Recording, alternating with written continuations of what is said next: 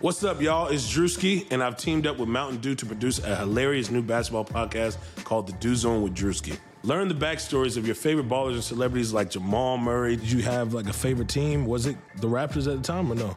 Was the Raptors even started around that time? Come on, bro. I ain't that old, fam. You talking like I'm 50. Taylor Rooks, Asia Wilson, and many more. You won't want to miss this. Listen to The Dew Zone with Drewski on Apple Podcasts, Spotify, and wherever you listen to podcasts.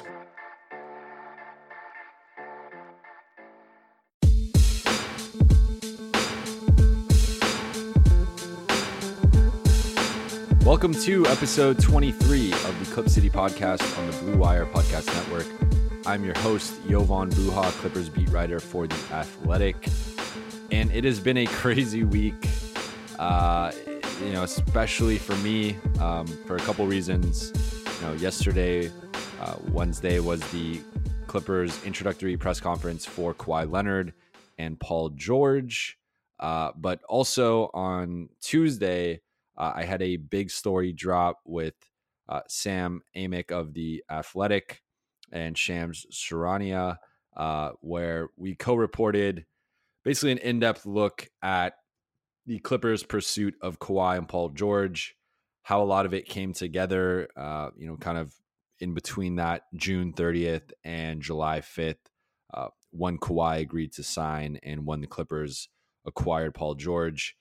So if you have not checked that out on The Athletic yet, I highly recommend it. Some of the highlights, I would say, were just some of the details of the Malibu meeting. That was a 3-hour sit down at Doc Rivers' place in Malibu. Doc was there, Lawrence Frank, Steve Ballmer, Jerry West. Those were the four people representing the Clippers. Then on Kawhi's side, you had Kawhi, Dennis Robertson, his uncle and manager, and Mitch Frankel, his agent, among kind of unclear if there was anyone else involved from Kawhi's side, but those were the seven kind of principal figures in the meeting. And that, the Clippers and Kawhi spoke every day during free agency, 2 to 3 times a day. Kawhi would call them up with questions. They would call him up with questions. It was a lot of breaking down the roster and future planning and sort of the long-term vision of a potential partnership between the two sides.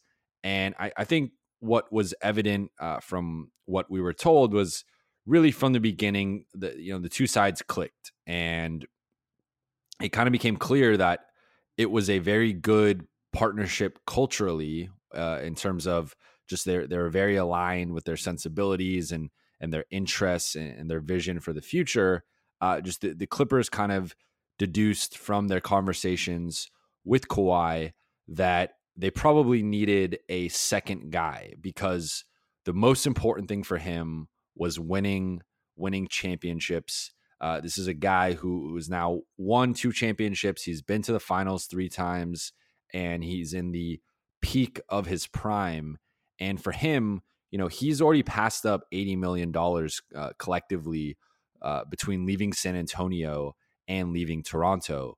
So, money, while important, and that's the reason why he signed that 2+1, is because now he can opt out after 10 years of playing in the league, get that 35% max contract in 2021 with 8% annual raises, versus right now, when you have not played 10 years yet, your max in the 7 to 9 year range, your max is 30% of the cap with 5% annual raises. So, money is not important to Kawhi. Like that, it's important, but it's not the most important thing. The most important thing for him, it was a few factors, but, number one above all was winning and being in the best competitive situation. Another big factor for him was being, location, being back home in Southern California. That is, another big reason why the Lakers were in the mix. And, the other thing is just the culture and the identity and the sensibilities of an organization. And that's where I think he really matched up well with the Clippers. And that was their kind of advantage over, especially the Lakers, but even probably the Raptors to some extent too. I don't think the Raptors necessarily did anything wrong. I just think that Kawhi really wanted to be in LA at the end of the day. And that kind of gave the Clippers and the Lakers both a leg up on the Raptors.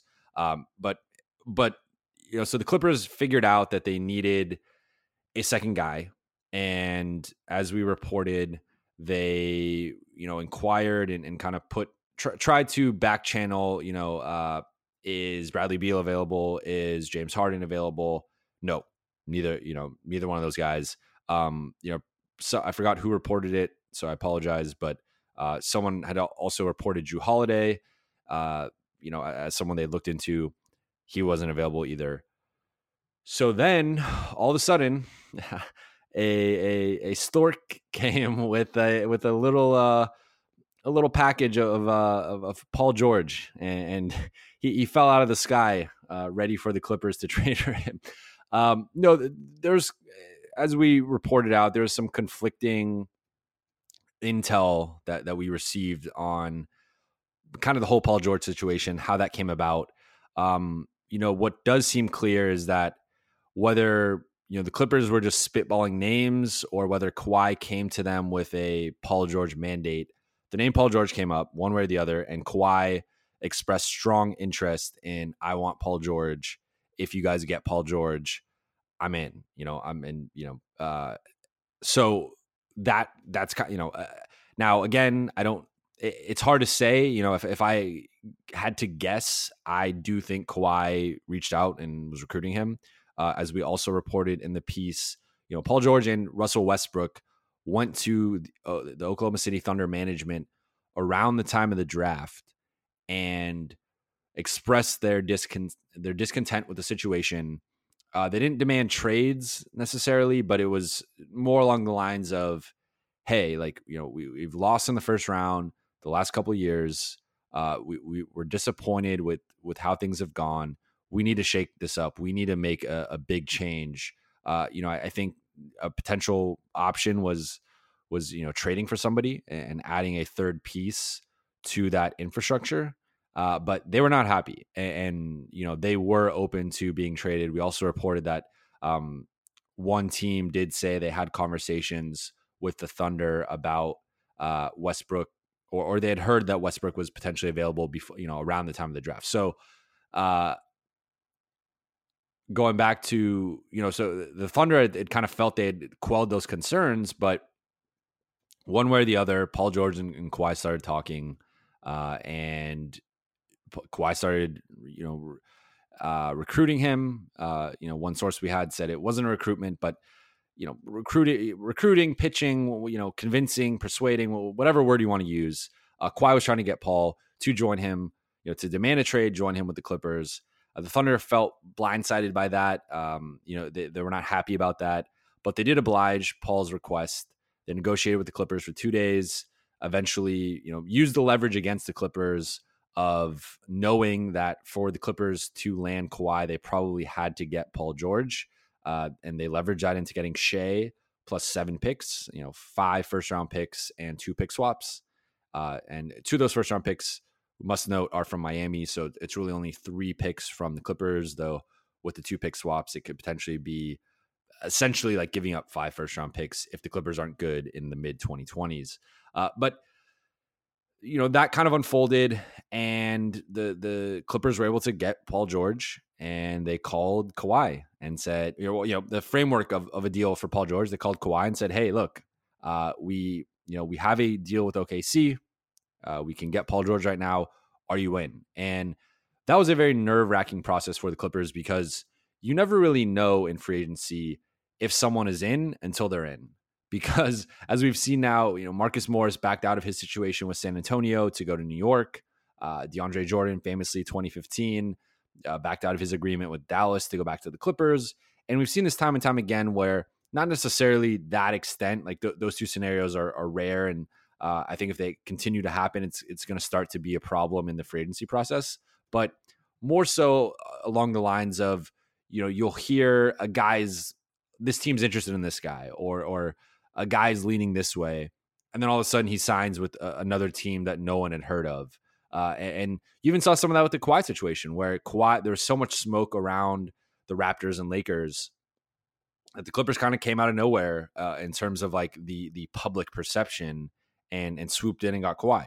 So I think for the Clippers, like they were concerned, they were really concerned more about the Raptors than the Lakers. And they were concerned that, Kawhi could change his mind, have cold feet, realize that the Raptors were maybe the best situation for him. It's the East. It's the easiest path to the finals, which, Kawhi isn't one to necessarily take the easy path, but it is, if you're looking at, the competitive advantages, I think the Eastern Conference is way more wide open than the Western Conference. And I think they were nervous about that. They're nervous about Danny Green remaining a free agent and really, surveying kind of the landscape of things. The Danny Green money was kind of gone. There wasn't another great option outside of maybe Dallas for him. And it was kind of like, is he staying? Is he remaining a free agent because Kawhi's going to stay and they're both going to go back to Toronto? Or is he, waiting for Kawhi to go to the Lakers and then he's going to join him on a discount for the Lakers? Because at that point, the Clippers had already acquired Mo Harkless. They didn't have much remaining cap space.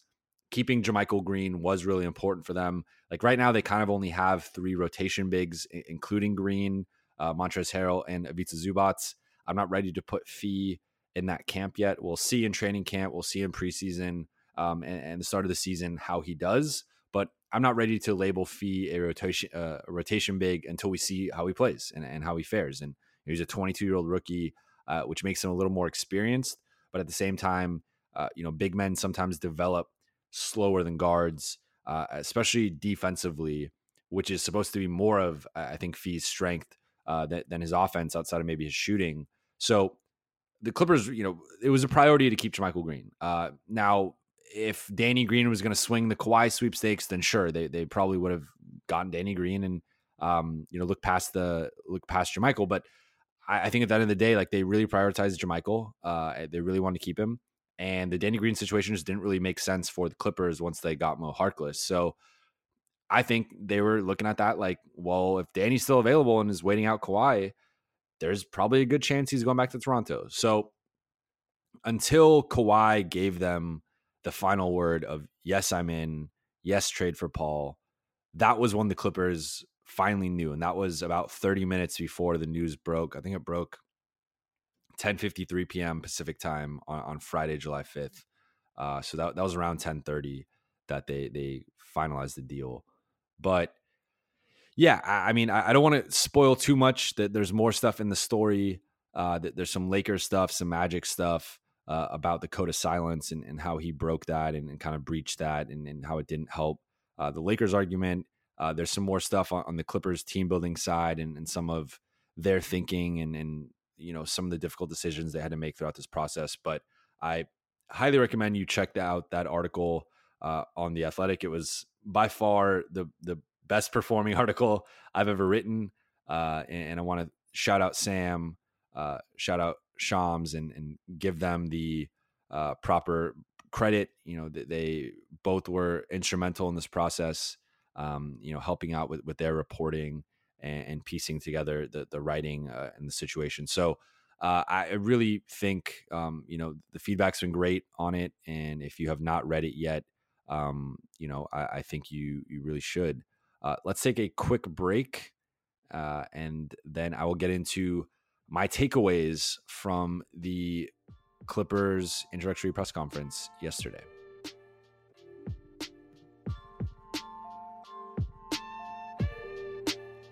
Summertime is pool time. All pool owners know the hardest thing about owning a pool is keeping the water safe. Testing your pool water is easy, but figuring out what to put in it can be a pain. Sutro has solved that problem. Sutro's free pool chemical calculator takes the hassle out of treating your pool. Our simple text-based interface allows you to test, text, and then treat your pool. Go to mysutro.com/bluewire to sign up for Sutro's free pool calculator. If you own a pool or have friends or family who do, tell them about Sutro. It's the simple, safe, and convenient way to keep your pool water safe. Take the guesswork out of pool work with Sutro. Sign up for free at mysutro.com/bluewire. That is mysutro.com/bluewire.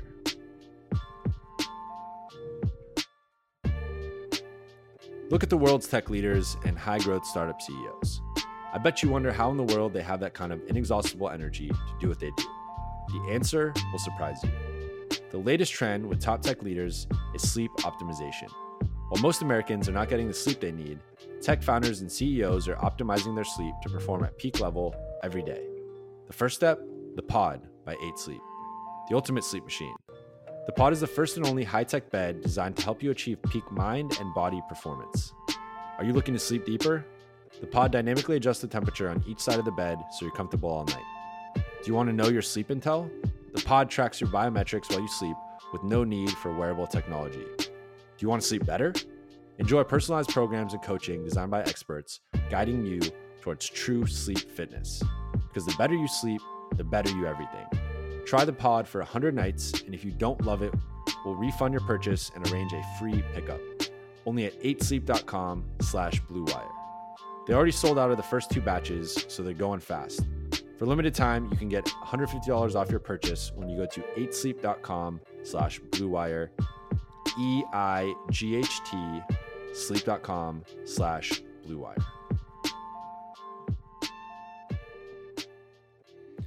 All right, so yesterday was the big moment, the official, the official scene of Kawhi and Paul George's Clippers.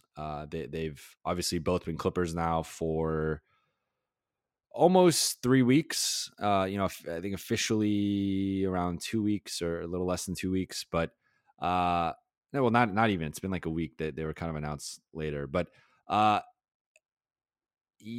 What I thought of the whole thing is like, look, I've been to a bunch of these. I was at Chris Paul's press conference. I was at Blake, the Blake Griffin re-signing press conference. I was at Doc Rivers' press conference.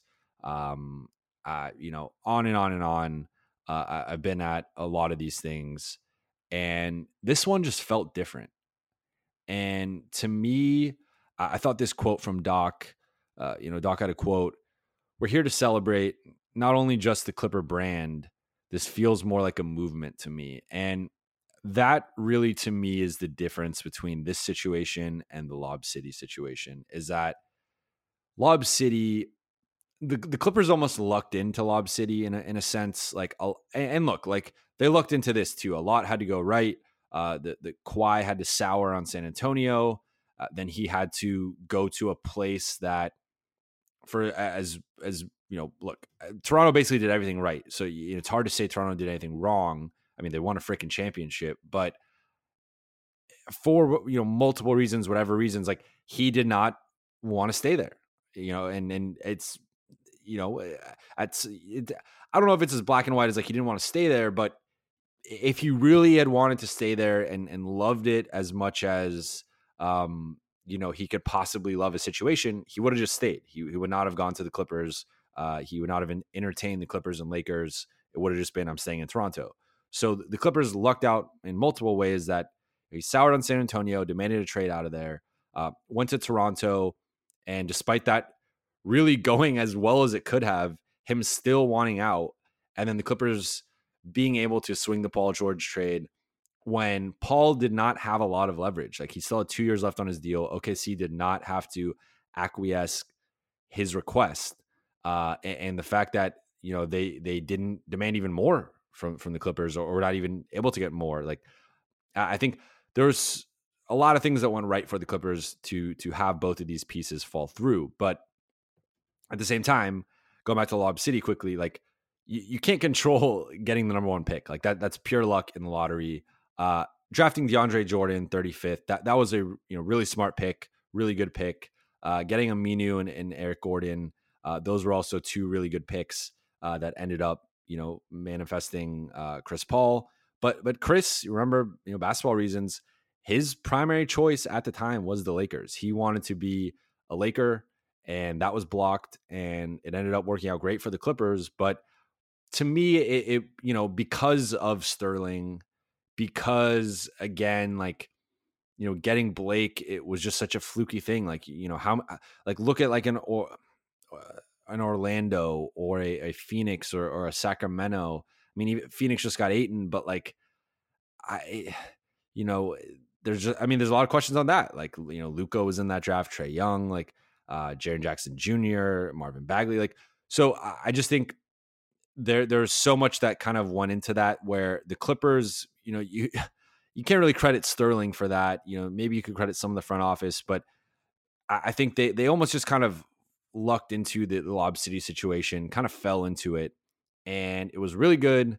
It was, the best stretch of Clipper basketball, but it didn't end up materializing into anything, and it really, if anything, was a very disappointing, snake bitten era that really left some fans with a bad taste in their mouth. And I think there was a lot of backlash towards the Clippers, and they went from like, really the Golden State Warriors kind of stole the Clippers thunder. Like, the Clippers at that time, 2012, 2013, 2014, like they were that young up and coming contender who, everyone kind of fell in love with, and it was Lob City and the Chris DJ pick and rolls and Blake out in transition and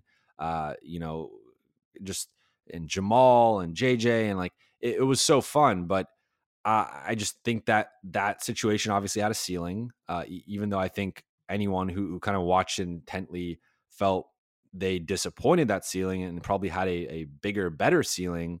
That situation just didn't work out.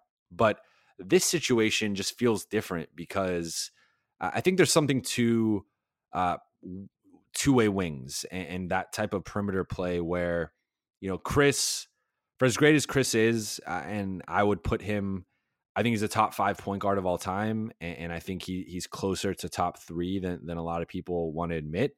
There are clearly limitations for Chris Paul's game. And, the biggest one probably being size. Like, he's 6 feet, and that, historically it is rarely worked out with a point guard that small. Really, the only other guy who's been able to lead a team at that size has been Isaiah Thomas, and that was just a different game in the late 80s. But now with kind of how much multi-positional play there is, and how long and athletic guys are, and the ability of guys 6'6" to 6'8" to defend guards, it just really makes it tough to have a guy like Chris be your best, or I think even potentially second best player, as you saw kind of Houston. Now, that whole situation, Golden State was in their way, and we'll never know what would have happened if Golden State, didn't exist. I do think Houston probably wins one championship over the last 2 years if Golden State doesn't exist, but they did exist, and Houston was not able to get by them. So I think, you got the Chris dynamic, and then you got the Blake dynamic, where Blake was an undersized big who, there were some limitations on him. Teams were able to double him, frustrate him a bit. He didn't always have the easiest time scoring against bigger players. Teams have put centers on him to kind of try to contain him. And I just feel like now with Paul and Kawhi, we just saw what Kawhi did. Kawhi just went against the Sixers, the Bucks, and the Warriors, maybe the 3 best teams in the league outside of Toronto, and beat all of them. And didn't do it single-handedly. That would be disrespectful to the Raptors team, but there was no one, sniffing Kawhi Leonard's, stature. Like, I would say, I know people love Kyle Lowry, people love Pascal Siakam. I think they're both really, really good, but I don't think either one is a top 25 player. Like, Kawhi did this kind of without a top 25, maybe even top 30 player. Like, Siakam's probably in that range. Kyle's somewhere in that range. But like, if you told me you could name 30 better players than both of them, I would not necessarily disagree with you. And I think for Kawhi to have that caliber of run really just shows you, when you got a guy that's 6'7", 6'8", that can really, that's so difficult to stop in the playoffs. And if you just look at recent championship history from the beginning of the 90s on, it's Jordan, it's Kobe, it's LeBron, and it's Kawhi. And it's really been dominated by those 4 perimeter players. And of course you have Shaq, you have Tim Duncan, you have Dirk, you have, I don't even want to say anomalies because Shaq has 4 titles, Duncan has 4 titles, but like they're anomalies in the sense that they're both top 12 players of all time, top 5 big men of all time. Like, yes, if you have a top 5 big man of all time, you're going to win championships. Blake Griffin is not that level. For as good as he is, I think he's a future Hall of Famer. He's not on the level of Shaq or Tim Duncan. I don't think that's blasphemous to say. Chris Paul, while amazing, not on, in my opinion, the level of LeBron or Jordan. Probably in his peak, similar level to Kobe, but you can maybe say not kind of overall at that level. And that's where I just think that Kawhi, the run he just had and kind of his potential moving forward to potentially be at this level for 3 to 5 years. Like, why can't Kawhi Leonard be at a similar level at 32 or 33? I don't see why he can't. So you got that kind of Kawhi dynamic. And then Paul George. Paul George just finished 3rd in MVP voting. He had a career year. The shoulder stuff is a little bit concerning, but I do think that he is a top 10 player and is probably closer to like number 8 than number 10. And, he's somewhere in that 7, 8, 9 range, in my opinion. And, as long as he's healthy and able to contribute on both ends, like, that's just such a difficult duo to stop. And no one else, I think, in the league has a perimeter duo like that. I mean, I guess you can maybe say Steph and Clay at their peak are similar. Russ and Harden are similar if it's good Russ, but good Russ is like, it's kind of a 50-50 proposition with that. But really, like, no one brings the two-way package, even in the Steph Clay dynamic. You can maybe say they're better offensively overall, but defensively they do not sniff the Paul George Kawhi combination. So I just think it's such a special two-way combination. I think it's probably the best two-way combination of perimeter teammates we've seen since Scottie and MJ. I know the other probably example that would come up is LeBron and Wade, but I don't feel like they were on the same level defensively. Peak LeBron was an amazing defender, a elite defender, and so was peak Wade. But I think around that time they had both dipped a little bit, and they were not, to me, the same caliber of defenders as Paul George and Kawhi Leonard collectively. It's close, and you could probably say maybe that's the best overall perimeter duo since Scottie and MJ. But I think Kawhi and Paul George are going to be right up there, and that's what changes this for me, is that the Lob City thing was cute, but there was always a Thunder in their way, or the Spurs, or the Warriors, or the Rockets. Like, there was always, you always felt like they were in the mix, but they were always like 5th or 6th in the mix. They were always, behind 2 or 3 teams in the West, and maybe a team, LeBron's team, and maybe another team in the East. And it was like, sure, you could make the case maybe they're the 2nd or 3rd best team in the league, but there's always 1, 2, 3 teams better than them.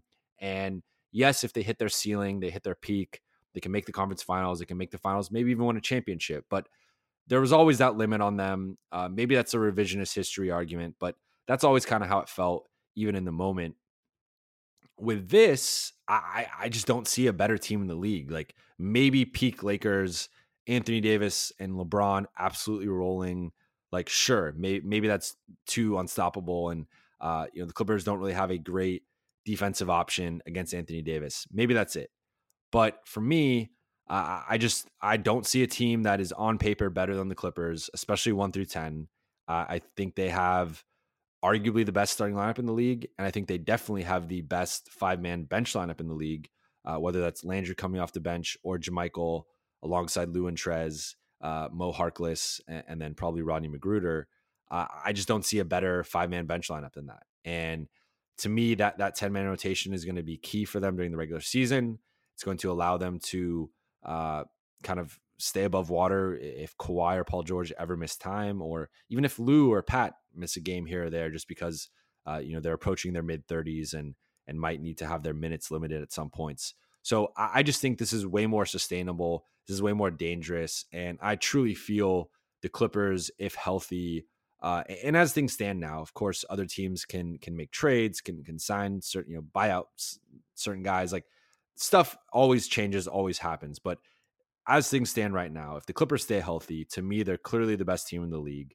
I would not say they're a Golden State level dominant favorite, but to me, there's a bit of a gap between them and the Bucks or the Lakers or the Rockets or the Jazz or the Nuggets or the Sixers, whoever you want to pick as your next best team. I think it's the Clippers and then everybody else. And again, I think the Lakers are probably the biggest threat to them, just because I think I think people kind of forget how good Anthony Davis is, and I think he's going to have a monster season and being probably in the MVP conversation. But outside of that, and that's more of a concern for the playoffs if they end up facing the Lakers than anything. Outside of that, I just don't really see a team that can beat this team in a 7-game series. So that's what felt different. And I know that was a bit of a tangent, but that's something that I've been thinking about for a while, and I wanted to get off my chest and just kind of explain. To me, as Doc said, this feels more like a movement. This doesn't just feel like slapping together a roster and a couple of stars and that's the other thing, is that Blake and Chris, at the end of the day, Blake and Chris never got along. And, there's varying degrees of it. There's some of that kind of Kobe Shaq dynamic where after the fact, it's been patched up a little bit better than it was. Like, they just never saw eye to eye. There were better moments than some. And, there's definitely some good times in there to go with the bad times. But Chris and Blake were never fully on the same page. I think Kawhi and Paul George are cut from the same cloth. They're very similar personality-wise, temperamentally. They're very similar games, very similar upbringings and backgrounds and stuff. Like, it's just there's so much similarity there that I do think this is going to be a much cleaner partnership than the Chris Blake dynamic. And I just think that with the culture the Clippers have built over the last couple of years, the infrastructure, the power of the influential figures of the organization, whether that's Steve Ballmer, Doc Rivers, Lawrence Frank, Jerry West, Michael Winger, on, like, they just have such a good, I think, cohesion and just sound infrastructure that they can withstand almost anything that comes their way within reason. Like, obviously, if Kawhi and Paul George leave in 2021, the Clippers are screwed. Like, there's no way around that. There's no recovery to losing both those guys and then not having your next like 4 or 5 picks. Like, that would be devastating. But, barring something drastic like that, I think in almost any context, anything that gets thrown the Clippers' way, I think they're going to be able to survive. But going into my 6 takeaways from the presser, I just wrote about this for The Athletic, so you should check that out if you're subscribed. If you have not subscribed, you can test it out for a week for a free trial and just see kind of, read this piece, read my co-reported piece with Sam, and see what you think. And if you like it, you can keep subscribing for only a few bucks a month. But quickly, my 6 takeaways, destiny. And what do I mean by that? Well, one of the talking points for Paul and Kawhi was they kept bringing up how they almost played together in Indiana. In case you forgot, Paul was drafted by Indiana in 2010. Kawhi was drafted by the Pacers in 2011, but was shipped on draft night to San Antonio for George Hill.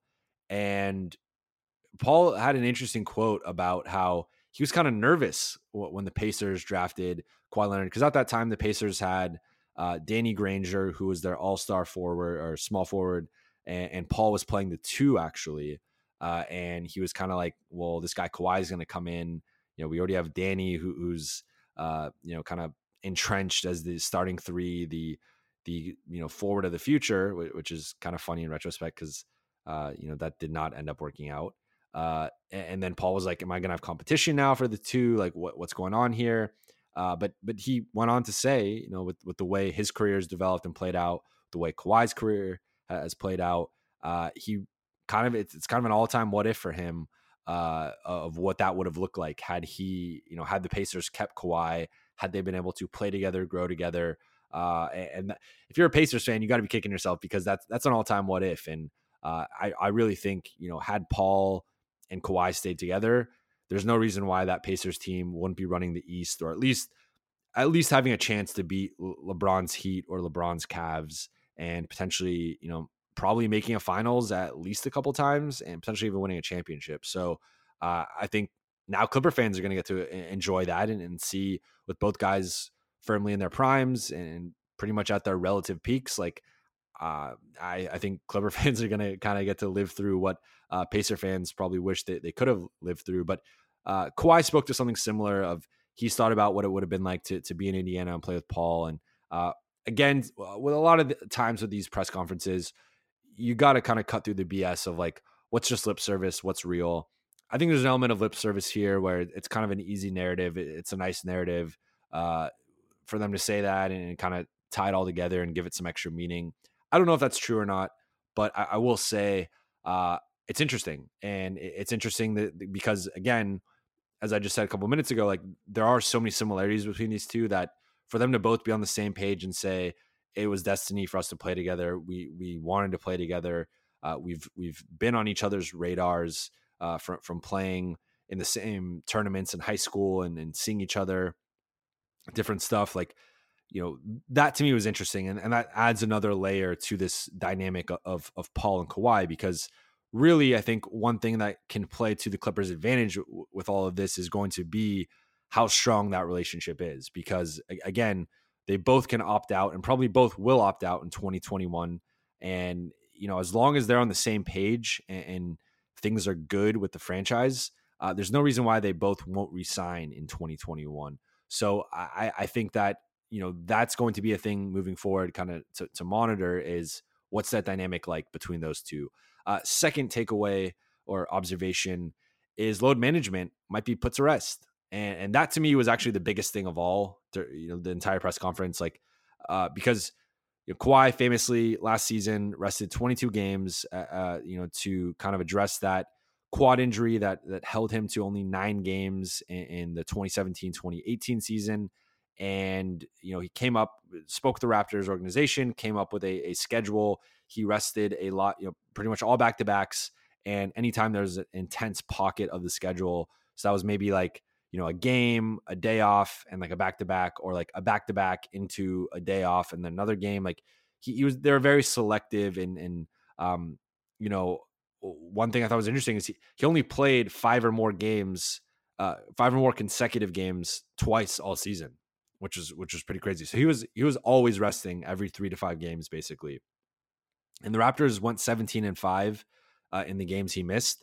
I'm sure they were also selective about like, hey, we're playing the Cavs or the Knicks. Like, you can sit out tonight, we'll be fine. So there was an element of that. Also, Raptors playing the East, so inherently their schedule is a little bit easier. But I think for the Clippers, they're heading into next season, there's a bit of a concern of if Kawhi rests 15 to 20 games, like, what's Clippers record going to be? Even if Paul is playing and available for all 15, 20, what are they could go, he misses 20 games, they might go 12-8, 13-7, even 14-6, and like have a worse record than they would have had Kawhi played in those 20 games. And while ultimately it kind of matters about him being healthy for the playoffs, seeding is important. And we've consistently seen this where like you rarely see a team make the finals as a 5 or 6 seed. Even as like a 4 seed, you pretty much have to be a top 2 or 3 seed to have a legitimate chance at making the finals historically. So for the Clippers, while they would rather have Paul and Kawhi be healthy and then be a 4 or 5 seed than be the 1 seed and one of those two guys either be injured or not close to 100%, seeding does matter. And that's going to be something to monitor all season is kind of that balance of like keeping those guys fresh while also maintaining their place in the standings. But Kawhi said, when he was asked about his load management, that he plans on playing, as of right now, he plans on playing the full season and being at full strength and, no rest plans. He said it would be a game by game basis. So that's kind of his cover of if he, if he wants to rest here or there, he probably will. I don't see him going from crediting load management to helping his playoffs and finals, so much to not resting at all. I just don't think that is logical. I do think he should probably rest a little bit, but if he's resting 5 to 10 games versus 15 to 20, those extra 5 to 10 games and potentially even 15, if you're looking at the range of 5 versus 20, like those are huge. And that can really swing the Clippers regular season. That could swing their playoffs. Like, I think if they're if you tell me right now that Paul George and Kawhi Leonard are both going to play 70 plus games, I think the Clippers are going to win close to 60 wins, if not 60 plus wins, be the number one seed in the West, and probably be the number one seed in the league. And I wouldn't bet everything on that, but I'm pretty confident in that if those guys are both healthy, no other major injuries to any of their top 5-6 guys, you're just like normal health. Maybe some guys miss 5, 10, 15 games here or there, but for the most part, everyone's healthy, no major injuries. There's no reason why this team can't win 60 plus games, in my opinion. So the Kawhi development was huge. I think that's great news for the Clippers and for Clipper fans who are, kind of concerned about that. On the other front, the third observation is Paul George. There's no update.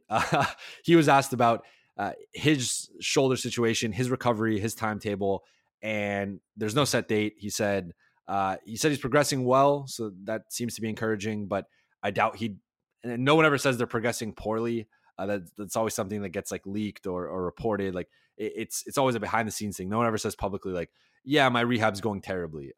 So that there's really nothing to glean with that. Like that, I mean, that is for now is kind of the thing looming over the start of the Clippers season is when is Paul George going to be back? Is it training camp? Is it preseason? Is it, he misses the first week, 2 weeks, 4 weeks of the season, like 2 months, like who knows how long he's going to be out. But that on that front, there was no update. The Battle of LA. And this to me was another big theme for the whole event was, there were some barbs from the Clippers, and I actually like that because I feel like Laker fans are so vocal with the whole. I really think Laker fans bring up the whole Lakers Clippers thing more than Clippers fans do. Now, maybe I'm biased, maybe that's just my worldview of my experience on Twitter, but pretty much anything I've tweeted Clippers related over the last month, I've had Laker fans in my mentions over everything on Twitter, and it's been nonstop. And like I get it. It's a rivalry. It's a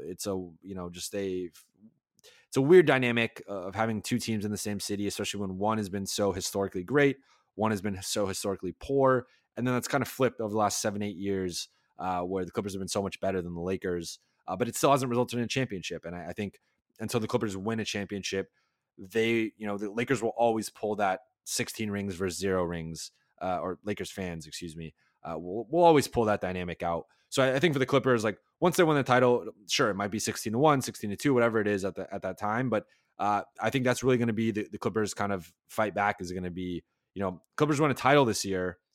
The Laker fans start bringing up the titles. They could be like, well, look, you guys haven't won in a decade. We just won a title. Like, shut up. But I thought it was nice to see Lawrence Frank took a shot in his opening remarks. He said, he mentioned the drama-free culture that the Clippers have as something that attracted Paul George and Kawhi Leonard, which you wouldn't necessarily take as a shot at the Lakers, except for he followed that up in the premier market of the NBA. So he specifically went to, drama-free culture in Los Angeles. And that definitely spoke to the Lakers, whether he intentionally wanted to take a shot at the Lakers or whether that was just kind of him praising the Clippers, we don't know. But there was some kind of barbs at the Lakers throughout the whole press conference. And really one thing I noticed, and I think also speaks to this whole Kawhi Paul George situation and why things feel so different, is that both of those guys push back on the narrative about the Lakers and being in the Lakers shadow, and that even matters. And I felt like Chris Paul and Blake Griffin and DeAndre, they had their moments where they might have spoke out against the Lakers or kind of that whole dynamic, but it does seem like from the jump, inherently, because look, the Lakers didn't have the number one pick to potentially draft Blake Griffin. They didn't pass on Blake Griffin. I don't remember the draft order in 2008, so I'm sure, I'd guess the Lakers probably passed on DeAndre with one of their picks, but and then the Lakers didn't pass on him. The Lakers tried to get him, just got blocked by the NBA. So fast forward to now, Kawhi and Paul George both spurned the Lakers. Paul George spurned them in back-to-back summers. Well, I mean, the first summer, not really, but he didn't end up going there. Then last summer, he spurned them and LeBron. This summer, Kawhi spurned them and LeBron. So there's some bad blood there. Like if you're the Lakers, if you're LeBron James, if you're Rob Pelinka, Jeannie Buss, like I would be upset with Paul George and Kawhi Leonard. I would have some ill will towards them. I would have some bad blood towards them. Paul George to the Lakers was a lock for a year until it wasn't. Kawhi, was presumed to be going to the Clippers, but during free agency, everything that was coming out was Lakers, Lakers, Lakers, Lakers. He's going to the Lakers. He's going to the Lakers. And that didn't happen. And that cost the Lakers some free agents. They've come out, or not come out, but kind of back channeled that they're upset and they feel played and this and that. And, there's some bad blood from the Lakers to the Clippers, specifically Kawhi and Paul George. And what I liked was Paul and Kawhi leaned into it. They both fired back. Kawhi was asked a question about being the Lakers' shadow. And the first thing he said is, well, Clippers have been the better team for the last few years. So are we really in their shadow? Like it's more of a media thing. They're going to get the media attention. They're going to, they're the Lakers. They've won all these championships. They have this history, whatever. They're going to get the media attention. Even if we win a championship, we might not get the same media attention, but I don't really care as long as we win a championship. So I felt that was kind of nice to see the pushback from Paul and Kawhi, because their voice carries more weight than anybody's, right? Like, Lawrence can say what he wants to say. Doc can say what he wants to say. Steve can say what he wants to say. Anyone within the Clippers organization can come out and say this or that about the Lakers, take shots at them, whatever. But for it to come from Kawhi and Paul, and for them to really be leaning into the rivalry and sort of the battle for LA, whatever you want to call it, the hallway series, whatever, I thought that was a nice sign and a nice thing to see. Two quick things to end the podcast on the observations front. The culture attractiveness.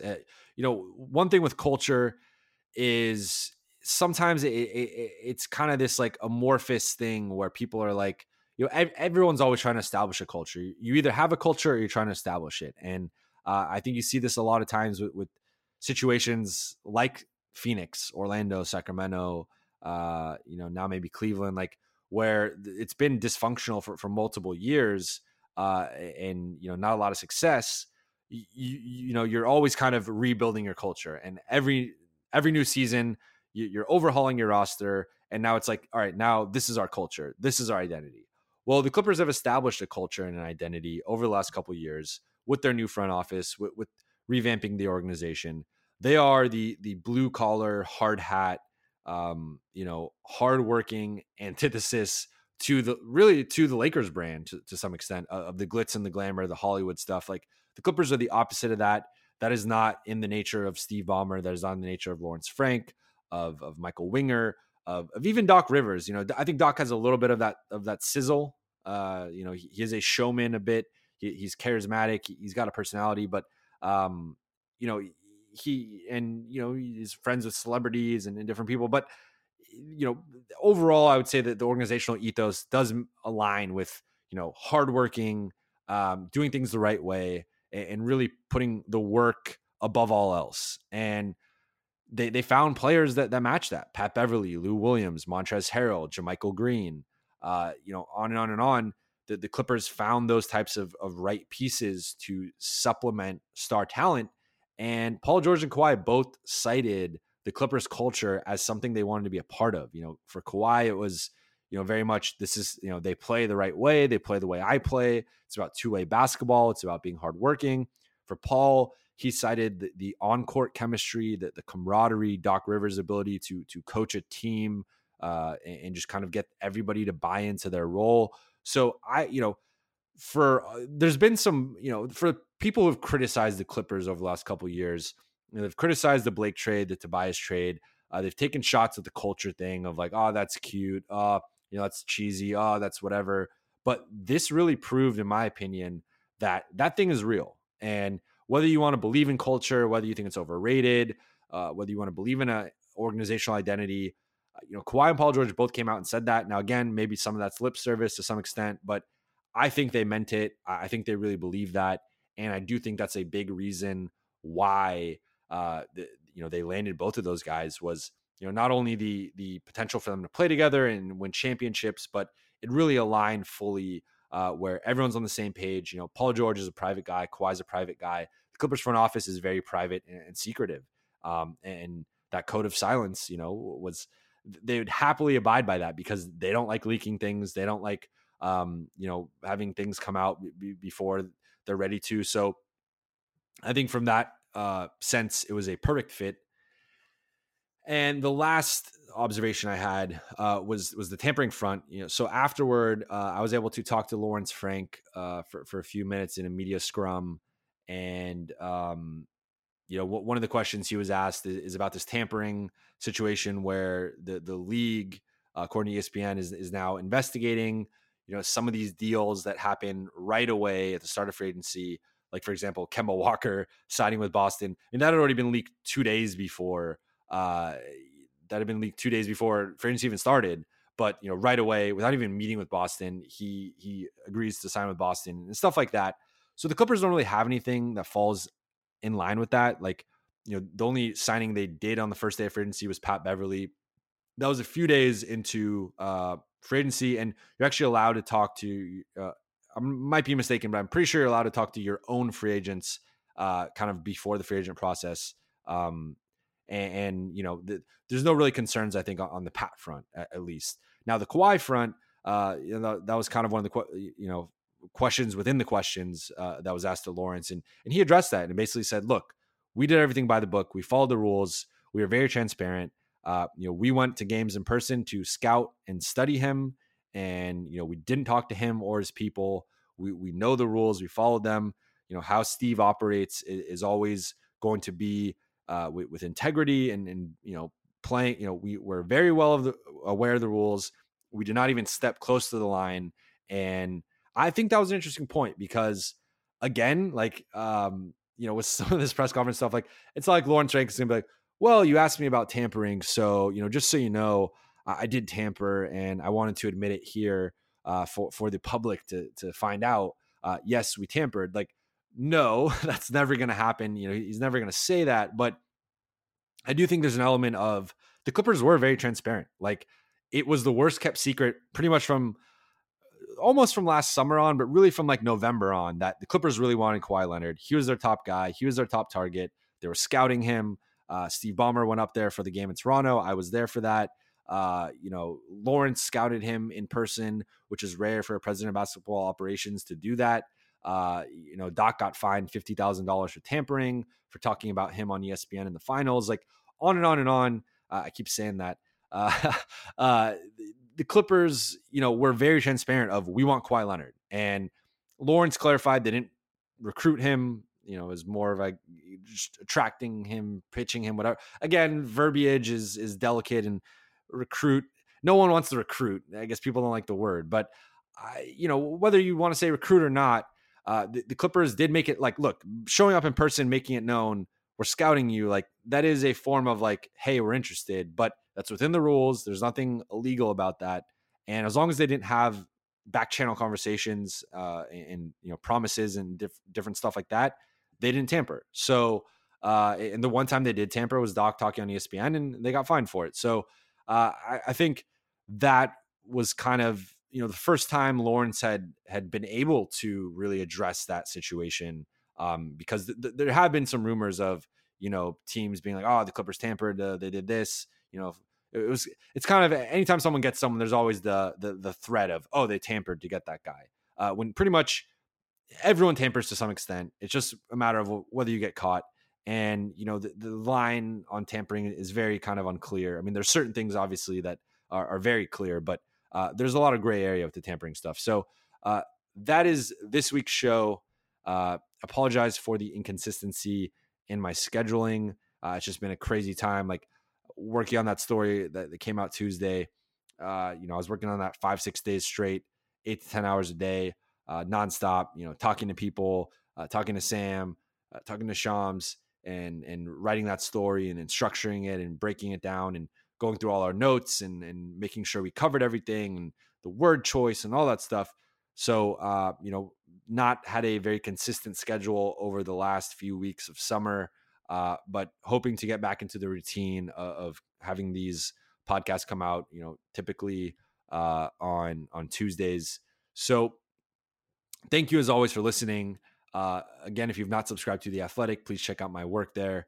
You could subscribe for 1 week for free, 1 week free trial. And if you like it, continue to subscribe. If you don't, then you can unsubscribe. You can follow me on social media at Jovan Buha. That's at JOVAN BUHA. Follow me on Twitter and Instagram. And last, but certainly not least, most important, subscribe to this podcast, the Clip City podcast.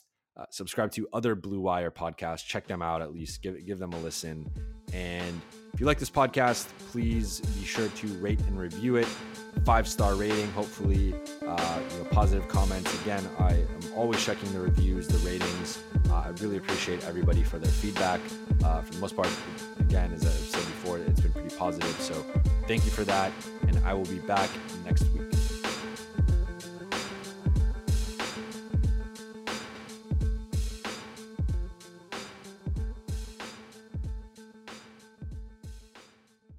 Sugar Ray Leonard, Roberto Duran, Marvelous Marvin Hagler, and Thomas Hearns.